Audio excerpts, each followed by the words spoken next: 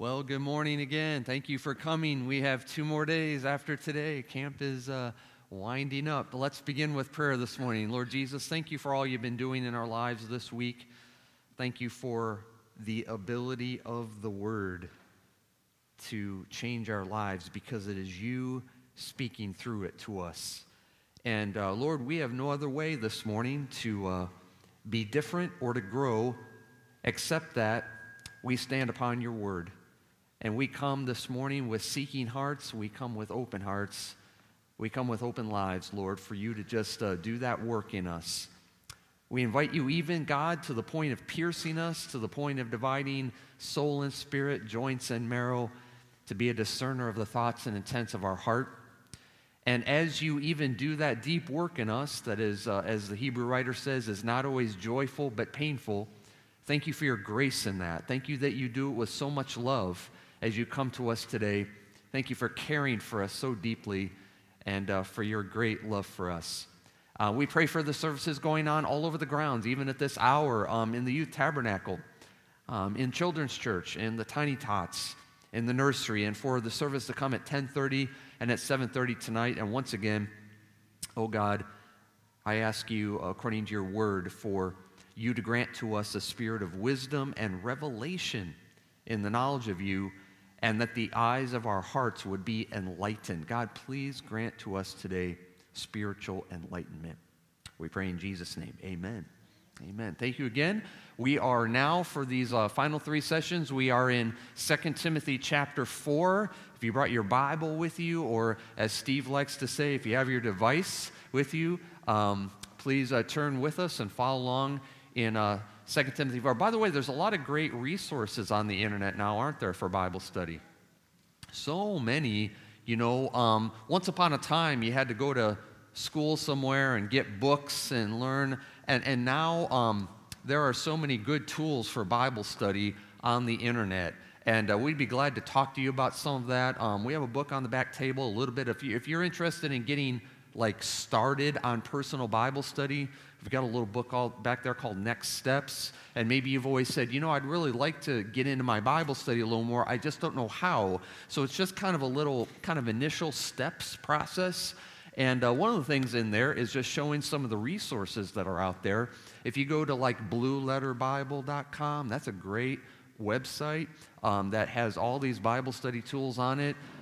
There's a website called eSword, and e-sword.net, and you can download the program for free. And so anyway, in the book, and we'd be glad to, one of our dreams and prayers for camp is that, as I said, not only would God speak to us through the word here, but when we go home, that we would be walking in the word when we go home this year, that we come back to camp next year just having grown because God's been working on us through the Word. Because remember yesterday, the Word is able in our lives. So you'll be quizzed on that later too, by the way. So 2 Timothy chapter 4 this morning, I'd like to begin by reading just the first 4 verses. We're going to take this in 3 parts over the next 3 days, the parts of the chapter. First 4 verses are well-known verses.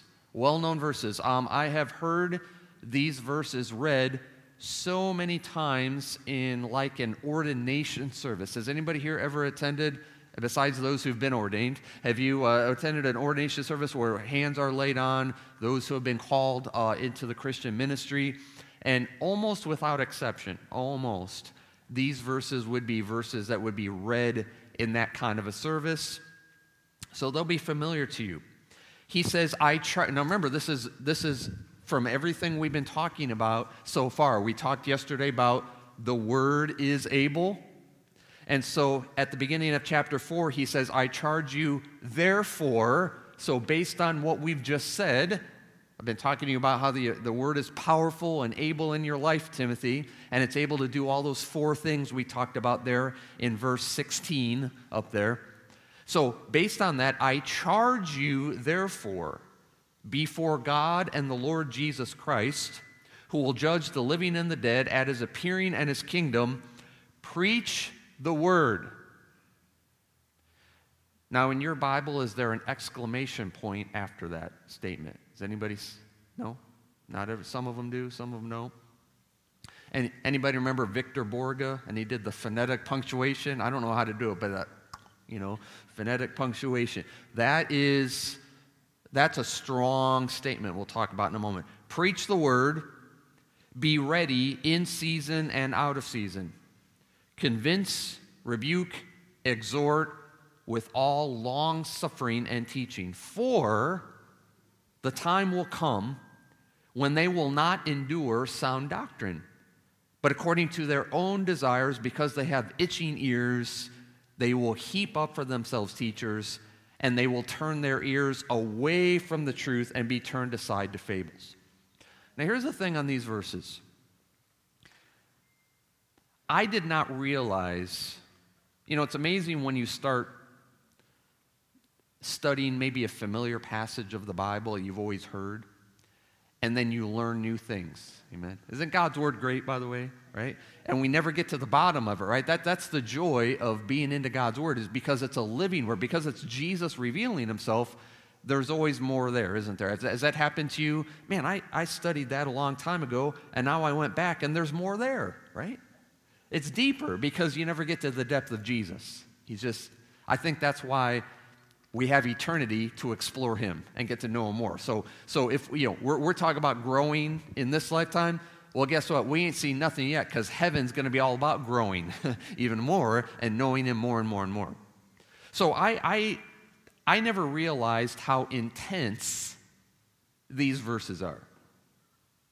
I always had an impression that these were really laid back, the young people say, chill verses. Because they're read at ordination services. I don't know if you've been to an ordination service. Ordination services are not normally very except overseas. They're not very raucous events. Ordination services are usually very solemn. There's soft music playing. It's very laid back. It's very casual. It's very just, soft.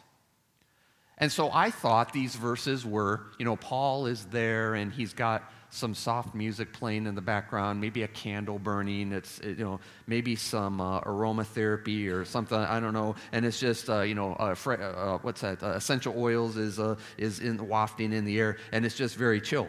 Actually, these verses are super intense, and I was not prepared for that. Which brought to mind that, do you guys think we live in intense times right now?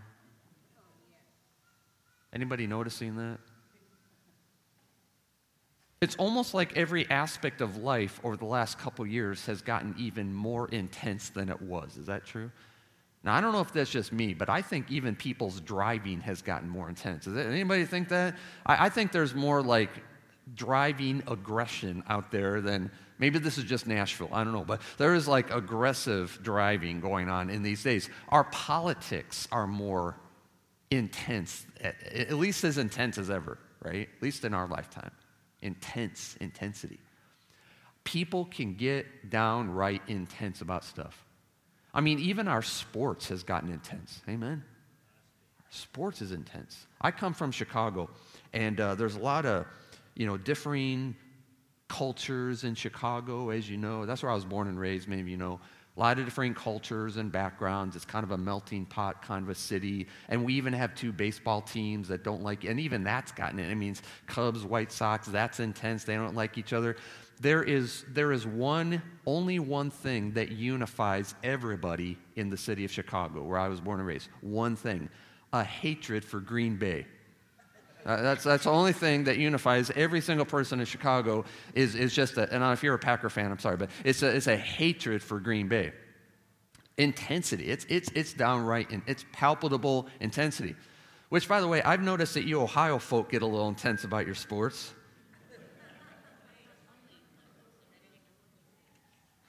There's this one word I've learned so many times over the years as I preach here at Camp Sychar in Ohio. There's this one word you're never supposed to utter here. It's that state to the north.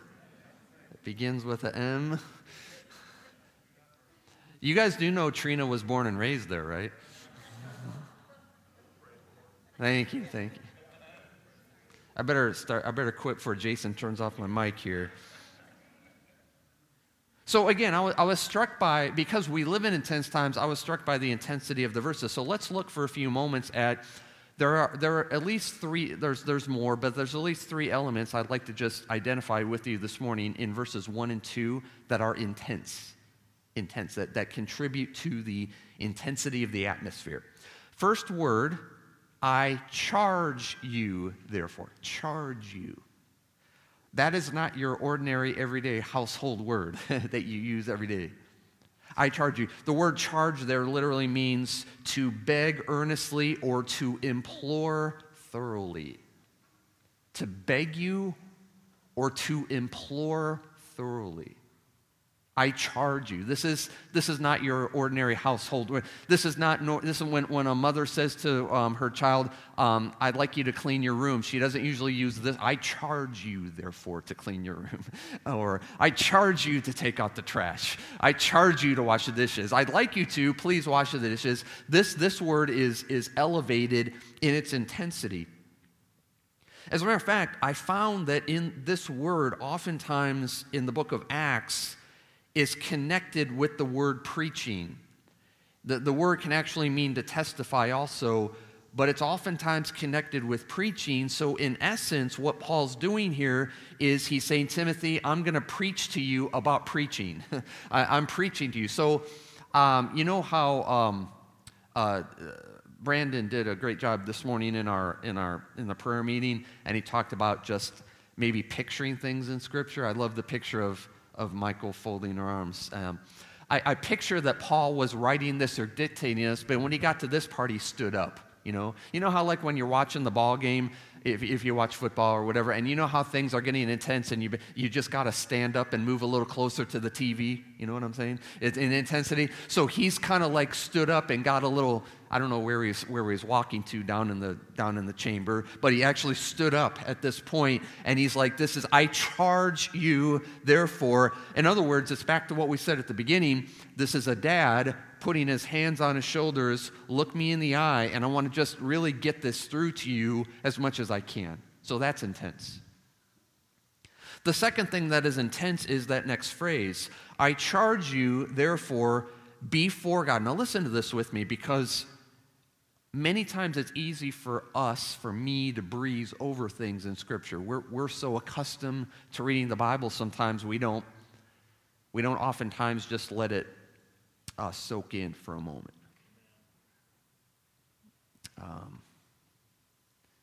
We're used to hearing words of Scripture. We're used to hearing the songs. And a lot of times, even when we sing these such familiar hymns that Ron's leading us in the tabernacle, it's good for us to say, now wait a minute, I can sing that song by rote memory, but let me absorb those words. So he says, I charge you, therefore, listen to this, before God and the Lord Jesus Christ, who will judge the living and the dead at his appearing and his kingdom. I'll take that in for a moment. I charge you, I'm preaching to you, before God, literally in the face of God, or literally in God's presence. So literally, I'm saying this to you, Timothy, and I'm looking God in the face as I'm doing this. So I charge you, therefore, before God and the Lord Jesus Christ, who will judge the living and dead at his appearing in his kingdom. He's bringing up the second coming. In other words, what he's intimating is, Timothy, this is so important and so intense because we are going to be accountable to God when Jesus comes. And by the way, he's coming. Amen. He's coming. I loved how Steve preached about being ready for that coming. So we are accountable to God. When Jesus comes back, I am going to answer to him for what I presented to you on Friday morning Bible study. I'm accountable to you.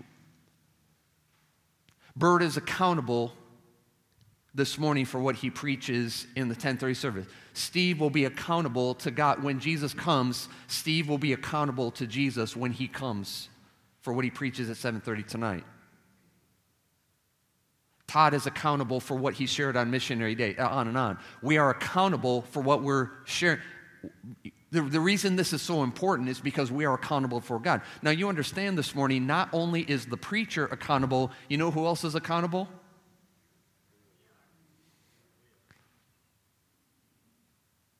It gives a whole different light on a church service, doesn't it, to think that when I come in here, this is not a spectator sport.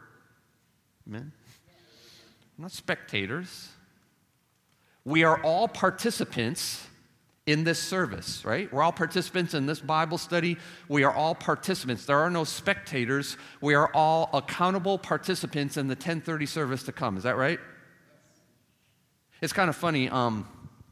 Sometimes at a camp meeting, there's multiple speakers, and you're one of the evangelists. And like on the service, you're not speaking. Somebody will often say to me, "Oh, you got the service off. Oh, you got tonight off," or something like that. And my standard response has been, "Well, actually not. I just have a different role. I'm not the one up front, but I'm the prayer support. I'm the one. I'm the one who's come to seek. I'm the worshiper. You know what I'm saying this morning? So we all have an equal part in the service, right? And we are all accountable, and that puts a whole different spin on when I come to a church service, that I am accountable. When Jesus comes, I'm going to answer to him for how I responded to the truth on Friday morning at Camp Syker in 2022. I'm going to be accountable to him. I joked about this when I was a pastor, that we ought to put a warning like in our church bulletin, like the Surgeon General warning on the pack of cigarettes or whatever. Not that you guys would know about that, but so there's this little warning thing, warning. Da, da, da. I thought, I just joked in a sermon one time at our church when I was pastoring. We should put a little box warning, in our bulletin. Warning when you come to church. There's going to be truth, and we're going to be accountable for the truth. You can't come in and hear the truth and walk away and not be different. I've got to somehow respond to that truth. So my very wise secretary started every Sunday from that point on, bottom of the bulletin, it had this little box, and it had this little warning thing in there. And it was a good reminder that this morning, even today, you and I are accountable. So you see how intense? That's intense.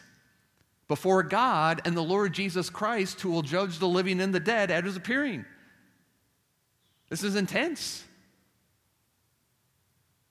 But even greater intensity is in verse 2. You think that was something. Wait till you hear verse 2. In verse 2, he gives you two imperative verbs. And all God's people said, amen. Imperative verb. What's an imperative verb? The name tells you an imperative verb is a command verb.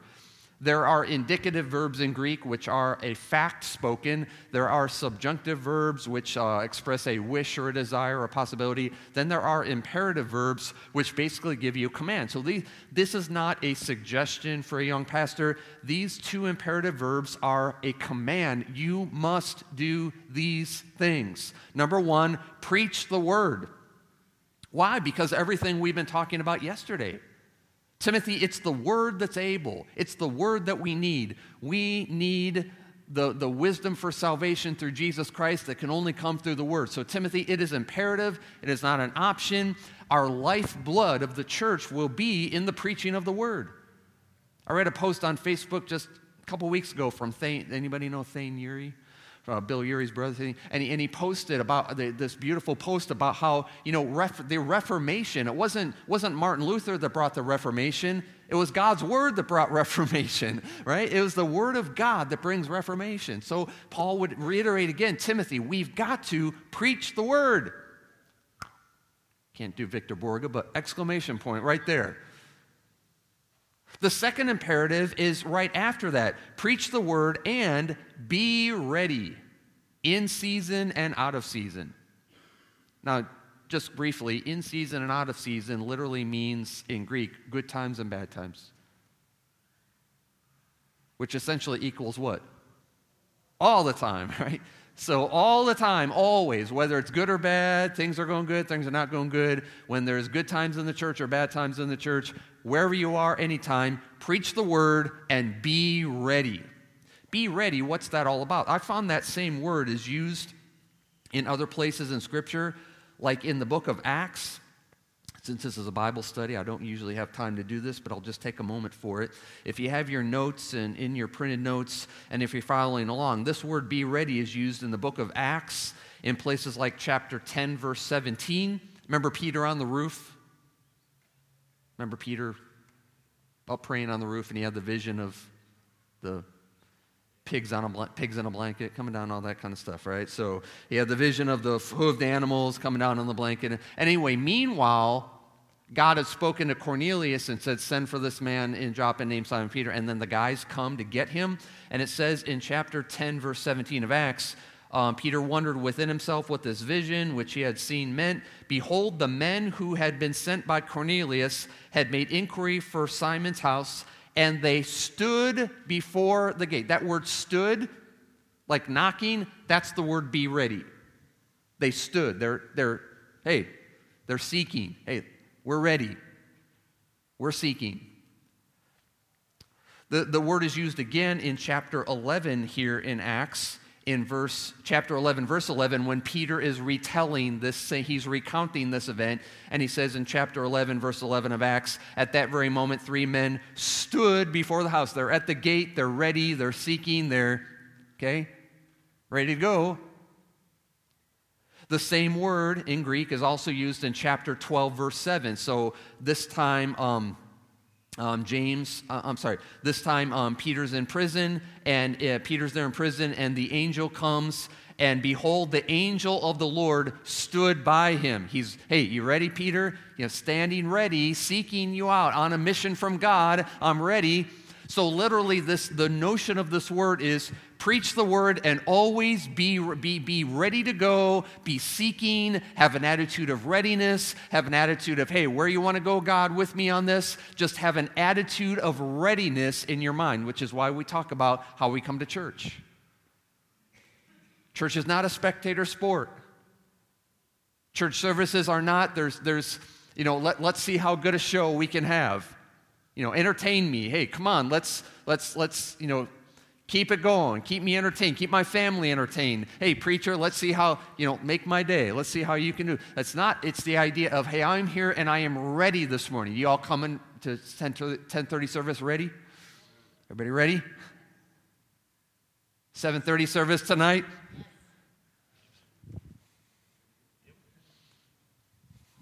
Ready. So this is intense. Everybody get seeing the intensity? I charge you, and we're going to be accountable before God when Jesus comes back, and preach the word and be ready all the time. So this is intense. And then there's some other imperatives there at the end of verse 2, and I'll get to those another time. But it just kind of, at the end of verse 2, it makes me wipe my brow and say, phew, man, is that intense. And then it makes me ask this question myself. Do you ever feel like we get intense about the wrong things? Do you find yourself getting intense ever in your life? Anybody? Everybody out here pretty chill people? Just even, never get too excited about anything. We're all Mr. Spocks here. You guys watch Star Trek, Mr. Spock? Never emotional, just level all the time. Do you ever feel like we get intense about the wrong things in our life? And sometimes do we ever get intense about the wrong things, and sometimes am I ever laid back about things that do matter in my life? How many times in my life am I getting intense? What could happen if we would allow Jesus to give us what I've been calling, at least in my life, a sanctified intensity?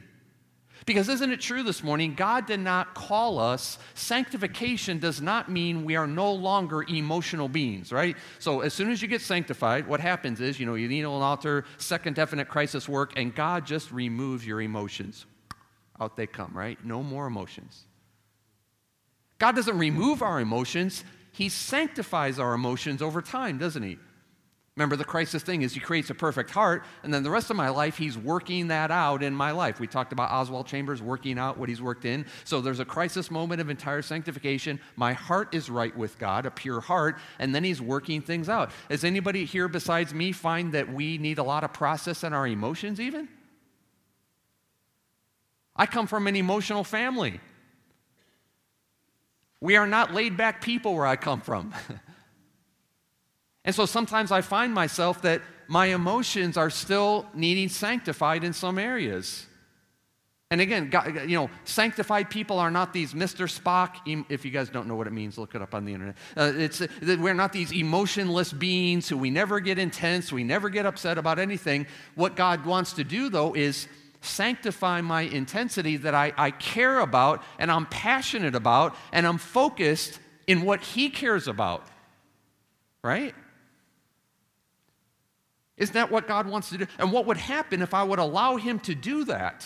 To say, what I'm going to be passionate about is what you care about. And at least in this passage, that's preach the word, get into the word, and be ready. What if that's what I got intense and and really passionate about in my life? Jesus, would you just give me a passion this year to be passionate about your word and just give me an attitude of readiness in my life all the time spiritually? What would happen? I love the little letters of John, 1st, 2nd, 3rd John, and I love just in 2nd John and 3rd John, in verse 4, both those letters, there's only one chapter in each. 2nd John, 3rd John, he says this kind of statement, I have no greater joy than to hear that my children made the traveling baseball team.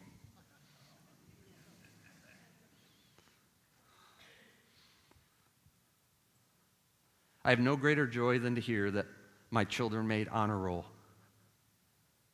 Now, what does he say? I have no greater joy than to hear that my children are walking in the truth. That's what makes my heart beat. That's what I'm intense about. That's what I care about. And what would happen, Jesus, if you could do that in us? Isn't that what revival does? Isn't revival, and by definition then camp meeting, an invitation to come here today and say, Lord Jesus, where in my life do I need to be? Where do you need to narrow me? Where do you need to refine my thinking? Where do you need to transform me even more by the renewing of my mind? Where do you need to just kind of take me and say, just narrow me, just focus me on what matters, right? Is that the invitation of revival? Revival's always this, we're narrowing. Jesus, just keep funneling me, keep pointing me, keep corralling me, Jesus. Just keep sanctifying me into more and more and more, that I care more and more and more about what you care about and you're passionate about instead of the peripheral things that I get upset about. Amen? Turn your eyes upon Jesus. Sing that with me. Look full in His wonderful face, and the things of earth will grow strangely dim in the light of His glory and grace. Turn my eyes, right? Get me intense about what matters to you. Focus me. And maybe it's just flat out this morning that we just need to be stirred up and revived and awakened to what matters. You ever feel like in the church these days, maybe we need to just get woke up? Anybody feel like we need a wake-up call in America? I was with a fellow worker at a camp recently. He said, do you feel like we're just like in a stupor these days in the church? Not that we're stupid, which I am probably, but we're in a stupor that literally, are we just kind of like going, we're just kind of like, need to be awakened. Do you believe that we need a great awakening in our day?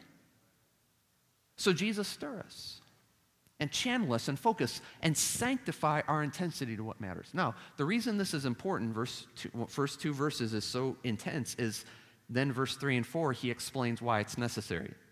Do you notice how verse 3 he says, for, and when you hear that word at the beginning of a sentence, it means you're getting an explanation for what I just said. And what he's going to explain to Timothy in verses 3 and 4 is the reason our intensity about the word and about being ready, having an attitude of seeking and readiness about God speaking to us and about the word in our lives, is because the condition of the world, Timothy, the time will come. And by the way, I'll just say to you today, I believe we're there. I believe we're there. I believe we are in perilous times. This is not a scare tactic. We don't need to be afraid. God has not given us a spirit of fear, but of power, love, and a sound mind. But I do think we need to look realistically at our world, don't we, fellow Christians and believers? And we need to know the state of things in which we live. So he says, for the time will come, in verse 3. And then he describes the condition of the times. And I think this really describes our times as well. And the simplest way to say it in just a few minutes, just for sake of time, is to summarize what I think he says, what the times will be against and what they're for. Here's what our culture is against, and here's what they're for. What are they against? Verse 3, the time will come when they will not endure sound doctrine. Not endure. Not endure literally means, in Greek, don't put up with. They're not going to put up with it. No tolerance. No tolerance. Don't want to hear that. What's sound doctrine mean? Literally, the best way to say it is healthy teaching. Good, solid. We talked the other day about the meat of the word, right? You know what I'm saying? The kind of teaching, the kind of biblical preaching and teaching, the kind of just solid. You know what I'm talking about this morning, right? You know when you go to church and the pastor's preaching, or you come to Camp Syker and hear Bert or Steve, and you hear this just solid biblical meat of the word, the kind of thing that works on you when you go back to your cabin. You know what I'm talking about? You know what I mean? The kind of thing that you just can chew on. Man, I need to chew on that some more. That kind of meat of the word. And what he says is the time's going to come, and I believe we're there, when the culture doesn't want that. None of that. No meat. It's Golden Corral all over again, and you walk into that Golden Corral, and you know how it is in Golden Corral. I can tell you exactly. I have a picture in my mind. So you walk into Golden Corral, over there's the salads, over here is the entrees, and then down there's the desserts, and it's like walking into Golden Corral and make straight for the dessert table. That's our times, isn't it? We're getting fluff in our culture, aren't we? And sadly, what can take place is fluff in the church. And sadly, even more, can be fluff in holiness pulpits. Fluff, right? Don't give us meat, give us the fluff. So they will not endure, not put up with the meat. I don't want the entrees. I don't want anything that's going to cause me to grow. I don't want anything I have to chew on. Just take me straight over to the ice cream, all right? Give me ice cream preaching. I like ice cream. So they will not endure sound doctrine. Also, then, verse 4, what they're against is they will turn their ears away from the truth. And in Greek, away is used twice. So it's away, away. So if you think about that, away, away means a 180, right? They're turning away, away, so it's like a turning your back on the truth. We want to go in the opposite direction. They will turn their ears away from the truth and be turned aside to fables. Now, the word turn there also, very interesting word turn, about how they will turn away from the truth. Is anybody here, or did anybody here ever do wrestling? Is anybody here a wrestler or ever did wrestling? Okay. Okay, so I grew up watching WWF with my grandpa, so this is in the ancient world, this is a wrestling move. This word turn right here, actually one of the ways it was used was a wrestling move. And what it describes is, if you can picture, you've probably seen it in the Olympics or something like that. You know, they had the ancient Olympic Games. So wrestling was one of the original events of the original Olympic Games. One of only 6 events in the original Olympics, Greco-Roman wrestling. So so the guy comes to take a hold of you. That guy's going to grab you, and this word describes that you spin away, or you try to twist out of the grasp of that guy. Does that make sense about the truth? I'm going to twist and contort away from the truth. Now, for you Ohio State fans and football fans, this in today's athletics, this is the equivalent of a running back doing a spin, what we call spin move. You know what I'm saying? So the guy's running with the football, whoever it is, your favorite player, they're running with the football. Some defender comes up to try to tackle him, and instead of being grabbed a hold of, he does this spin move away. I practiced that in my room, just to make sure I got it right. Thank you. Do you understand that's what's happening in our day with truth? Spin move. I don't want anything to grab my life. I don't want anything to get a hold of me. Just give me the ice cream. Give me the dessert bar. I don't want anything that's going to grip me. That's what they're going to be against. Well, what are they for then? The world, the culture is against truth. What's it for? Verse 4 actually. They will be turned aside to fables. Without spending a lot of time on that, fables there, essentially the Greek word is muthos, from which we get the English word myth. So they want myths, we want stories, we want feel-good stories. Everybody likes a feel-good story, right? Go to church, I want to hear a feel-good story. You guys know I'm a Yankee, right? Somebody asked us today, are we Southerners, like Trina and I? We're Yankees. We're missionaries to the South, all right? So one time I was in deep South. Now I'm Chicagoan. I don't have a Southern accent, so I'm preaching in deep Southern Alabama at this church, and I never got asked back. And the pastor said they wanted to hear more stories, not this stuff that you're doing. That preacher doesn't tell enough stories. So myths, stories. Basically, anything but the truth. Anything, and I've told you about the ABC strategy of Satan. ABC, anything but Christ. So what the world is going to be for is anything that's not truth, that's going to get a hold of your life, that's going to grip you, get a hold of you, anything that's not going to just penetrate you and you have to chew on, anything that's easy, anything that's light, anything that's nice, anything that's a story, that's what goes in our day, right? That's what goes. That's what's popular. That's what goes. That's what's going to sell. If you want to have if you really, really want to grow and you really want to attract people, that's what you do in our day. So that's what they're for. In verse 3, it also says, so along that line, what are they for? It says, they will not endure sound doctrine, but according to their own desires. Do you hear because they have itching ears. Now, without getting into it this morning, in the original language, there's connotations of pleasure there. Pleasure makes me feel good. Tickles, some translations say tickling of the ears, kind of connotations of, this feels good. They will heap up for themselves teachers. In the Greek, literally piles of teachers. And that's what we hear. Don't give us truth. And all the time, I don't know if you guys hear this, but I'm just going to say all the time I'm hearing these days, you've just got to read this book. You've just got to. And I constantly have these recommended reading lists that I'm being given. You got to read this and this and this. Oh, you got to listen to this guy, listen to this, watch this video, listen to this, watch this, and this whole pile of teachers that you need to listen to. In the Nazarene Church, one of our general superintendents, somebody asked him, what are you reading lately? What are you reading lately? Because that's always the question I get, in professional circles. What are you reading lately? His answer was, I really liked it, the Bible. I liked it. Reading the Bible. Now, I don't know if you noticed in verse 3, but the undertone is familiar from what we talked about on Saturday this week. Let me read it with emphasis.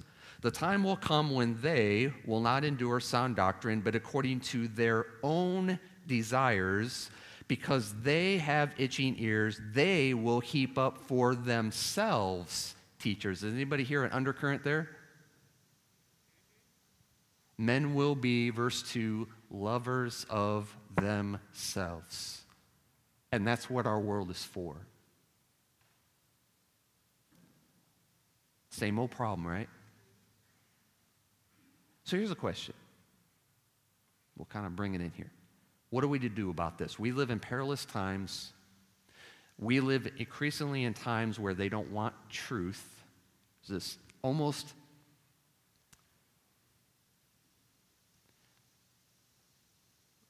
violence towards truth, even this antagonism towards truth. We don't want that. Nothing that grips my life, nothing that's going to get a hold of me. What should we do about it? You know what Paul's answer is? You know what you do about it? Preach the word and be ready. Just stay in it. So, Timothy, these times are going to come, but guess what? It doesn't change your approach one single bit, because the answer for our times in all seasons is what it's always been, and you just keep on the truth. Because why? We learned yesterday what? The word is able. So, Timothy, don't back off. Don't soften on preaching the word, and just in your life, live in readiness and seeking in truth in your life. That's the answer for the world, church, in these days, right? That's the answer. And that's the reason for the intensity and the focus. Oh, Lord, get us back to what's always brought revival in the church. Revival's not some fancy formula. It's not a 20-step plan. Revival's always been a simple formula. God always honors, if my people who are called by my name will humble themselves and seek my face and pray and be in my truth, that's what brings revival.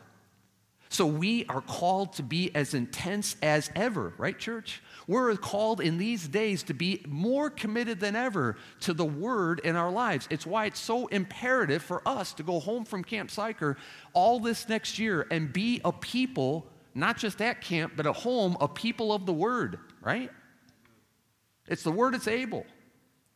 We've got to go back and be into the word. We've got to go back. Oh, God, please sanctify my intensity to let the things of earth grow strangely dim and make me intense about what you care about.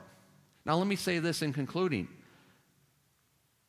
The intensity that God calls us to in that is not like the world's intensity. And you know what I'm talking about. The world's intensity is pretty intense. You ever had somebody be intense with you? When I was a pastor, I can tell you stories. I had people, Joe Green can tell you even more, about people that being intense with you. I mean, or if you're in Nashville traffic, there's intensity, right? Or, when you're at a ball game, there's going to be intensity. And the intensity of the world means this, it's kind of raised voice. It's kind of like this kind of a thing. It's this, you know what I'm talking about, aggressive posture. And sometimes I fear maybe what can be led to think is that that's what we need to do as God's people in these days. We need a revival, and we just need to get intense, and we're about the truth, and we just kind of need to get out there in our day and just, right? We need a holiness message in our world right now because this world is going to hell in a handbasket. I always wanted to say that in church. But anyway, this world's going to hell in a handbasket, man, and the church is going to hell in a handbasket. There, I said it 3 times. So anyway, this world is just, and we're just need to. And then there's this thing at the end of verse 2 that just has gripped me. And I haven't recovered from yet.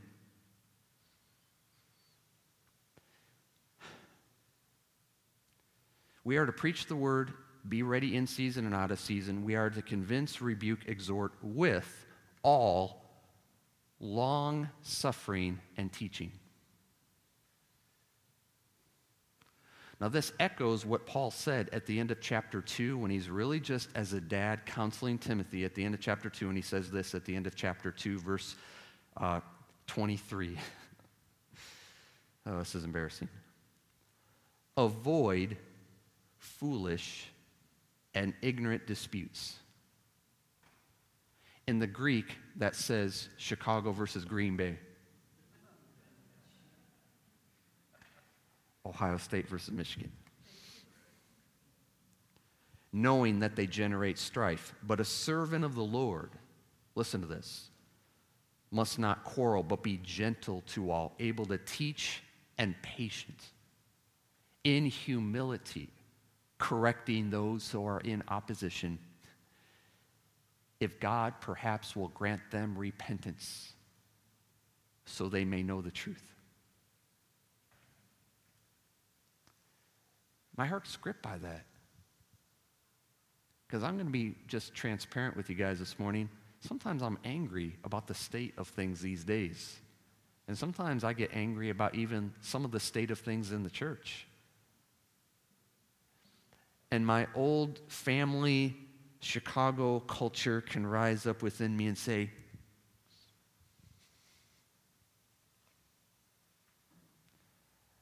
but Jesus' intensity is about humility, gentleness, so that somebody can know the truth. Do you know, I've been convicted this year, holiness is not a finger wagging. You know what I mean?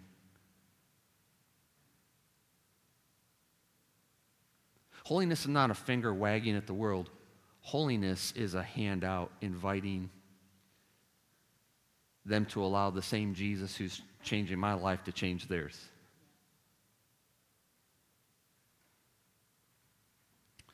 Which is what he means to by long suffering. I could go an hour, but we need to have service. Long suffering. Going the long road, the long way. We need an intensity and a focus in our day. But what we really need in our day is Jesus' intensity and his focus. Amen? The kind of lives in whatever area of life, in my family, in politics, in sports, and in the church, that I invite Jesus to make my life. Lord, please, Lord, narrow me, focus me, sanctify me until my life in this kind of humility and gentleness and patience is an invitation and is a handout to even the world and even those in the church that are not knowing the truth. My hand can be out to them to invite them to know your changing power in their lives. And who is willing to come to a 10:30 service this morning? Who is willing to come to a 7:30 service tonight? Ready? You guys ready? Everybody ready? Readiness? Because I know we're going to have the word preached. Are we going to come ready because we're accountable? And who's ready to say, Lord Jesus, where in my life do you need to sanctify my focus, my intensity? Where, Jesus, have I been intense about things that don't matter? And you want to just sanctify me into more and more your intensity about what you care about. Anybody up for that today? Now, no spin move now. No spin move. Thank you, Jesus. My wife sure needs her intensity sanctified, I'll tell you that. Would you sanctify my intensity? Y'all with me? Care about what you care about. Jesus, we open ourselves this morning thank you for a continuing sanctifying work. And thank you that you can take you could take somebody from Chicago, from a angry family, and thank you for your patience and long suffering with somebody like me. And thank you for the grace in the process to not remove our emotions, but to sanctify emotion and intensity and focus and passion into what you care about. And would you just, again today in the service, as Bert preaches this morning, would you reveal anything in my life, anything in our lives, Lord? We come ready. We're preach the word and be ready. We're ready not to spin out of the grip this morning of truth, but let you get a hold of us and do that work in us. We love you and we thank you. In Jesus' name, amen. God bless you, and we'll see you for service in a few minutes.